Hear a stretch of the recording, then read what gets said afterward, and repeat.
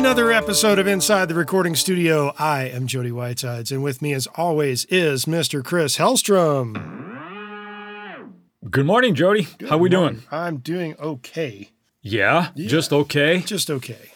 Yeah, okay is good. Yes. Fair, I guess, right? Fair. Yeah, good. Well, I'm doing good. I'm excited because we're going to talk about a little bit of a nostalgia trip, but also examine how far we've come and an appreciation for the past, I suppose, with this episode. Not in regards to this podcast, but in terms of synthesis. Right. So essentially what you're not going to do is sit here and yell like an old man at the cloud. Oh, I hope I never become that. You I already probably have. will. You've done it but in past episodes. You've done it already. I know. Yeah, it's a sad state of affairs. I really don't want to be that guy because who wants to be that guy, the grumpy old guy? But we're going to talk about the Mini Moog today. Yes. And the Mini Moog is a synth that CJ Vanston brought up. He when did. we chatted with him and how it was one of his first synthesizers that he owned. And we... Sorry. There you go. See, that's just too much fun. It is. Right? Yeah, I mean, it is really the first portable synthesizer. Now, I want to stress that I said synthesizer, not keyboard, because there were Hammonds and things like that, but the first synthesizer that was portable. Didn't Hammonds require a truck to cart around, though? Yeah, but that probably was... Don't they still require that? If you got the Leslie cabs and everything, doing like John Lord style of Deep Purple rocking that thing, it was awesome. Well, it was also saying CJ was mentioning the fact that he had to cart a bunch of giant stuff around too. So yeah, well, all musicians start by carting gear at some point, don't we? There was obviously the huge wall modular system available before this. Mm-hmm. That besides sitting in universities and places like that, or in the background of a Dead Mouse. Is that how you pronounce his name? Dead Mouse, or is it Dead Mouse? Yeah, Dead Mouse. No, but now you're jumping forward. I don't know, about 50 years, right? Yeah, no, but he does that master class, and he's got that just gigantic wall of synthesis, essentially. Yeah, well, yeah, modular synthesis has had a huge resurgence the last, I don't know, probably 10 years, I would say, if not less than that. But how did we get to that point where we have a Dead Mouse wall of synthesis? Where did it start? Well, it started with primarily the Moog modular synthesis. That was, like I said, they had these giant, elaborate systems where with patch cables and everything to get a sound, and you'd create a little bit of sound of that. If you wanted to change it, now you'd break that down and do something else, and twisting knobs and all this. Right, but we're talking the Mini Moog. How did it go from there to... Well, that was the next iteration, right? Because this is, unless you're Keith Emerson, nobody has these on stage, right? Which he actually did, and he had his cape and everything, but... Yeah, prog rock. But a gentleman by the name of Bill Hemsath. Say that 5 times fast. No, I will not. But Bill Hemsath was one of the engineers at Moog Music. The story goes that he actually tells the story, and you can find it online. It's actually an amusing story, but I'm going to go through it here real quickly. In his room, in his spare time on lunch breaks and things, he started experimenting with sort of leftover modular parts. And he would put together parts of, what do I need? Well, I need an oscillator section and I need this. How much he could get away with to actually create something. And in the back of his office, there was what he referred to as the junkyard, where they would put leftover parts that were no longer in use, but they might use down the line. And in that room, there was a keyboard, a full 88-key keyboard that served as parts for like keys that would break, and Bob Moog and everybody else presumably would take keys from that to put into other keyboards. Right. So poor Bill here was left with one of these keyboards that had 44 keys on it. Oh, that's like half. Yes. But that now is what ended up on the Mini Moog because he put together this prototype in his office and he had 44 keys left. So he sawed off what wasn't there, put up and built a little case for it and put that together. And that became the first prototype of the Mini Moog. You know what this sounds like? What does that sound like? The story of Frankenstein. Yeah, a little bit like that. Yeah. But Spare isn't that parts really to create this thing? Yeah. But isn't that really what modular synthesis is, though, in a way, that you're just taking all these spare parts and putting them together, and then just like Keith Emerson, you wait for the lightning to hit the rod just right and fire up your rig. Right? There you go. Yeah. So the last thing I want to say about this prototype here was, because I think this is funny, and so many things that are coming off the Mini Moog are things that last today when we think of synthesis, and it's really, really worthy of this recognition, I suppose. But as he put together this 44 key and the enclosure that he built with all the modules, there was spare room on the left side. There was a little bit of a gap. On the left-hand side. And he figured, well, I have to fill that with something. So he put in a slide on that first prototype right there. And that is what later became the mod wheel. So there you go. Sorry, just had to play that. Yeah, and I think that just by pure sort of circumstance, that's now what we take for granted. So we owe a lot to not only Moog, but to Bill Hemsath for the main layout. And this, of course, kept getting refined with further iterations, and then eventually what became the Model D, which is the Mini Moog that we all know and love. And that came out in 1971. It sure did. So again, this was a first portable synthesizer that you could actually practical way use on stage, and became really popular. With only 44 keys. Yeah, but the flexibility there of not just having, sort of like a Rhodes or a Hammond. You could just the wealth twist of a knob and you've got something very different. Yeah, and also on the Mini Moog, we had the pitch wheel as well. So people like Chick Corea and stuff, when they were playing, I think it was Return to Forever at this point, when they were this band, but all these early fusion bands where you could actually use pitch bending on a keyboard. That hadn't happened before. Sure. And now we just think that, yeah, that's a synth. Of course it is, but it all came from somewhere. So it's a... It all sounds like it came from the Frankensteining of Bill Hemsath. Yes. And so I think it's really, really cool. Just that in that point, like at 71, sure, things have been refined and things, but it's still revered today, this keyboard, and how it lives on in so many things that we take for granted again today with software synths and everything, and everything is possible, right? But so many of the ideas there are still present today. Crazy how that works. Isn't it, though? What a history that you've just thrown down the gauntlet with. It's like a Moog drop, not a mic drop. Right, a Moog drop. Moog drop. Yeah. So what are some of the things you've rattled off a bunch of this stuff in the history of what's going on, but one of the important things that kind of got glossed over a little bit is it had 3 oscillators, all of them monophonic. Yep. They are the way you combined to create whatever kind of sound that you wanted to get. And one of the things in terms of the third oscillator that's kind of interesting that now comes maybe in some very rarefied plugins, oscillator 3 was able to be used as an LFO. Right. So we had, you mentioned it's a monophonic synth. It's a subtractive synthesis, meaning that it's a low pass filter, right? So you can cut off the high ends.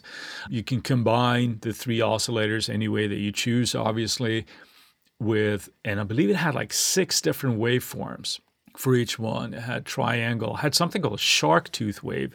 Yes, I can count them out for you right now if you'd like. There's 6 there, there's 6 there, and there's 6 there. Yep, there's 6 on all 3. There you go. A lot of flexibility there as well, and obviously the combination. And to anybody that is a synth player, like to roll your own patches, this is old hat to you, but obviously that combination would change the sound drastically. There was a noise generator, and if I'm not wrong, and I don't think I am, there was both white and pink noise, so that changes a little bit of the sound. And like you mentioned there, Jody, while there wasn't a sort of dedicated modulation section, you could use the third oscillator as an LFO. Mm-hmm. And the routing there was essentially hard routed into the mod wheel, right? So turn up the mod wheel and you add oscillation to the filters and things. So, or in Bill's case, the mod slider.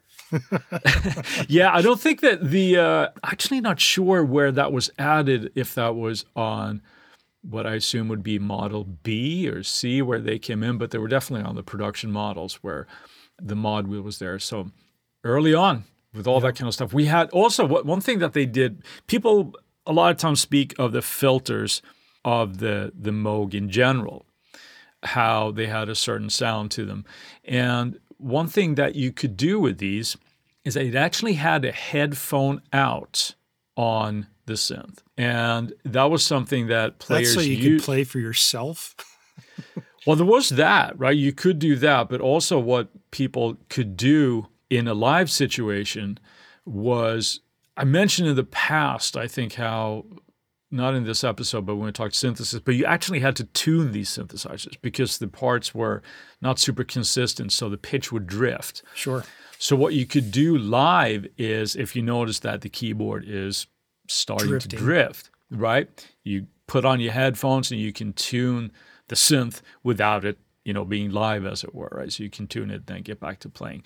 Another thing that you could do with that, because there were external inputs on the backs of these, where you could feed the output of the headphone back into the synth and overdrive it somewhat.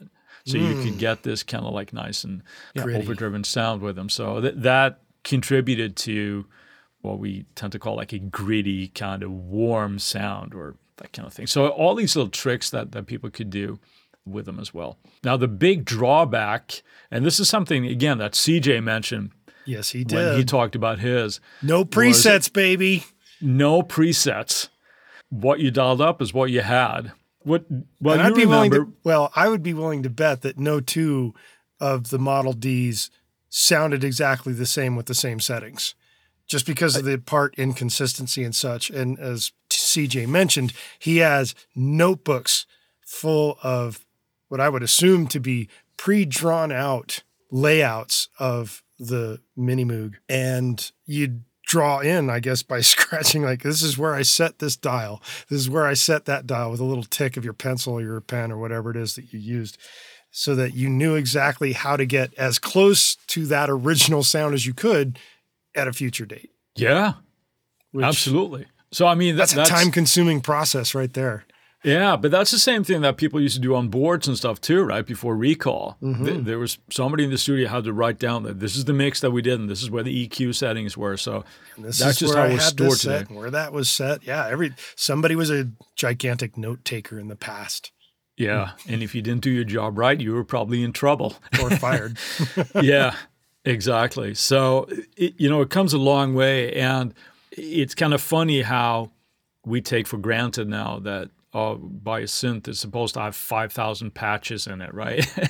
but just that, it took a while for that to be, and I believe it was with the Prophet 5. It's the first one where you could actually store patches. I could be wrong about that, but I think it was, the Prophet, where you could start actually storing patches for Recall. Right on. Well, speaking of prophets, let's take a word from our sponsors. And we're back. And instead of just talking synthesis, now we're going to talk about the artists that help make the Mini Moog D what it is today. So what are some of those artists, Jody? Well, things that come up in my mind outside of C.J. Vanston. Right. Emerson, Lake, and Palmer. Yeah, is a big one. The Mahavishnu Orchestra, another gigantic one. Lots of those kind of progressive artists did that. Maybe not so much as a known fact, Bob Marley made use of this thing. Yeah. And then other things that came even a little bit later in the more of the synth pop world, you've got Kraftwerk and guys like Gary Newman. And boy, Gary Newman sure made that thing sing.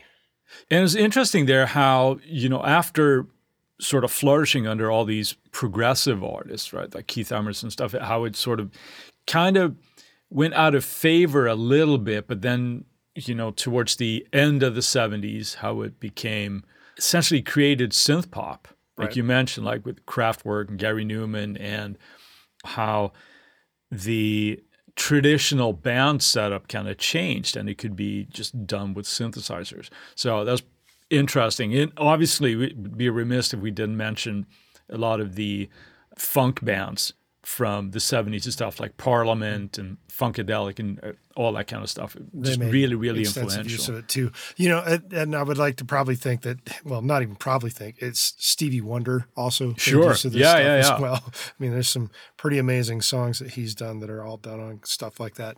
This brings up a memory of mine. Go for it. While attending Musicians Institute with the infamous Carl Schroeder. Oh, yeah. Love Carl. Everybody that's met Carl loves Carl. Yes. So my favorite thing about Carl is he would stand up at the board writing whatever it is that he was going to talk about or discuss that day in class.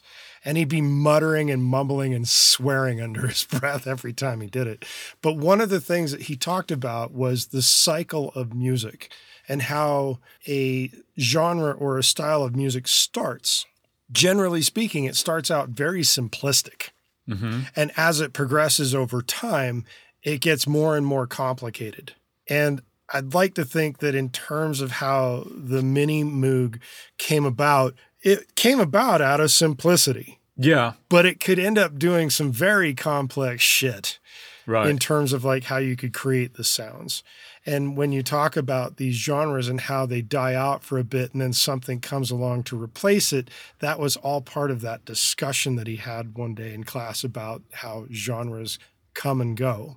And they get to a point where they get so overly complicated that the average consumer can't take it anymore and they stop listening. And that's probably why it dies out. Yeah, I think that's a really good observation. And we see that obviously with musical trends and everything, right? They happen a whole lot faster now because there's so many breakdowns of so many genres that are happening that these occur much quicker now than they used to. Right.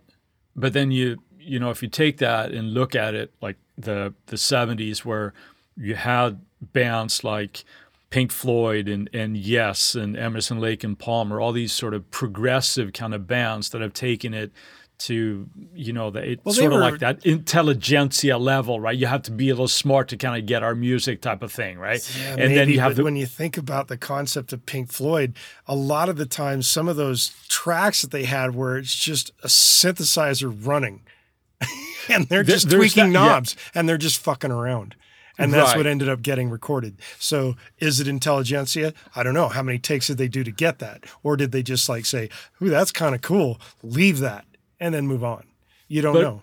Yeah, but what I'm thinking about there is sort of like the song concept and the structures and everything, and then how that all got dealt like a death blow by punk, in the late 70s, that kind of thing, where it just got too complicated, and then punk came along, very simplistic, and kicked its ass. And then it'll go another cycle again, exactly. And then it happened with like in the metal thing in like the 80s, everything was real technical, and then it came back to in the 90s where you've got hip hop coming up and Nine Inch Nails, where they take it back to a more simplistic approach, and they bring back the concept of the sound of like the Mini Moog and all that kind of stuff. Yeah, I think that's an important thing that we... And I feel like I keep saying that wrong. Moog, not Moog. Moog, yeah. I always used to say Moog for the longest time until I heard Bob Moog say his name. Yeah, and I'm going to assume that he's pronouncing his name right. So it's actually One would Moog. Hope. Yeah. But you mentioned, hip hop and things. And I sometimes wonder how people like Dr. Dre used the Model D extensively, at least early on in his career. And I wonder how much of that is that he was actually searching for that sound versus that these instruments now were available at a much lower price point, because there was nobody was using it. Yeah, nobody was using it because, again, 80s had happened and MIDI implementation and digital synthesis and all this kind of stuff. Nobody actually wanted these at one point, which sounds weird to say now because they fetch like up to $15,000. You can right? buy a car for one of these things. Right. Again, reinventing it and becoming a sound of something. I've heard Trent Reznor say that his first album, Pretty Hate Machine, any bass on there is the Mini Moog. So it kind of goes through. Sorry. We mentioned Parliament, their song Flashlight. La da da da da da da da da da. Oh, what a melody that was. Right? It's so unforgettable. Anyway. Right. Gary Newman. Yes. Our Friends Electric. Again, there we mentioned Dr. Dre, Pink Floyd again, Shine On You Crazy Diamond. I believe that's... Gary Newman also did Here in My Car, right? Or is it called Cars? Cars. Yeah. Cars, yeah. But yeah. Solid, massive hit for that guy. Absolutely. So, all over the place, and it's still around. They don't make them anymore, but they are. If you have one, hold on to it. If you're in the position where somebody's at a garage sale, don't know what they have, and go, yeah, hey, you want this? Yes, I do. It's a great way to pick up gear. I've done it in the past. Yeah. Who makes them now, Jody? Mostly software people. Or people that are tinkerers. I'm just kidding. Well, the initial run of these things made by Moog started in 1970 and ran to 1981. And then they kind of fired it back up for about a year from 2016 to 2017. So you could get an official one from the originators. However, other companies that make them now, there's not many. One of them is Behringer. And they call theirs the Model D. Yeah, fancy that. But that's, again, straight from Moog. I don't think there's any licensing going on there, but I think that's part of Behringer's business practice. But let's not touch on that because that will make me upset. All right. So software-wise, there's a whole lot of them. There's a fair bunch, but there's not as many as you would think, just straight-up emulations. The first one that I think of is from Native Instruments, and that's their Monarch. Right. And that is, obviously, I don't think that's licensed, but you can pretty much tell like the Monarch. It's the king of synth, right? Monophonic synth. So that's a really, really nice one. I know that G-Force makes Jean-Michel one. Jarre. Oh, you're going on with a player. Yeah, well, he likes them, and I'm not going to argue with anything that Jean-Michel Jarre has to say about synthesis. So, well, why would you? Yeah, exactly. You mentioned G-Force? Yeah, yep, G-Force. Go for it. They make the Mini Monster, which almost sounds like a takeoff of Ed Sheeran's Chewy Monster, which is actually not a synth, but the G-Force Mini Monster is their version of the Mini Moog. Yeah, and that one's been around for a bit, so I think the demos and things I've played with it, it's starting to show its age a little bit. Uh-oh. Yeah, interface and things, and I noticed. But anyway, I digress. It's out there. Arturia, they make their Mini version 2, which is their take on the Mini Moog, and by all accounts, that's a really, really good one. Yeah, that's actually, in a sense, their business models. They do a lot of recreations of older software things of that nature. Yeah, so that would make sense. Then there's also Universal Audio with their new DAW, or relatively new DAW, called Luna. You can get the Mini Moog as an additional software instrument inside Luna. Is not extensively cheap, but it is officially licensed from Moog, and it was also co-developed with Moog. So you know that thing is going to sound pretty darn close to the original. That's going to be pretty darn accurate, I'm sure, yeah. I wonder if it even goes out of tune. That would be hilarious. I have no idea. I have not picked it up yet. So. Let's hope it doesn't, because that would be annoying. But but even on some of the emulations, I believe you can actually tune them or detune them, as it were, and not just the individual oscillators, but the synth as a whole, if you're going for a real recreation. The overall thing with the Mini Moog, I think that is the big takeaway for me, is not only did it sound good and effectively started the synth revolution in music, if you will, but how many things from the original that are actually present on synthesizers today. Yeah. The multiple oscillators, the filters, where we had a filter envelope, what they called the loudness envelope, which is now, of course, just, the amp envelope, right? Mm-hmm. And some things were different, but everything I should say something. Modulation, pitch wheels, both those things.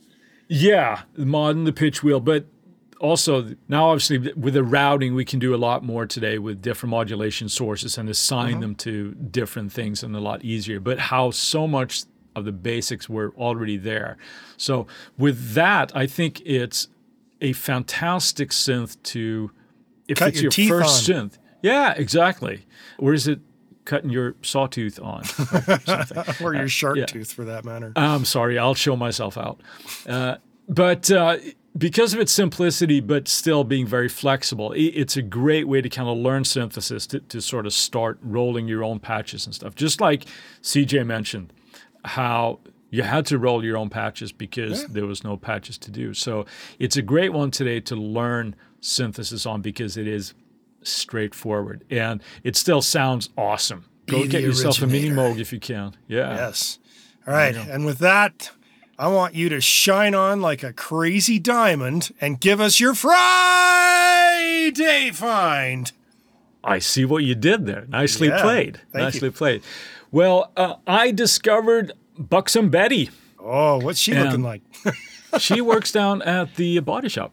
No, the Friedman Buxom Betty from Plugin Alliance, a new amp sim. And as I like to say, my name is Chris, and I have a problem with amp sims.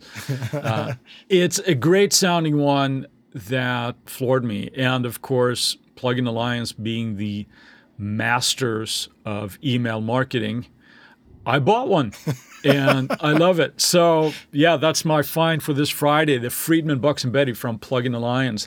What about you, good sir? Well, I'm not going to jump on your bandwagon, but I did. I actually bought the same damn amp sim. See, I told you it's good, right? It is.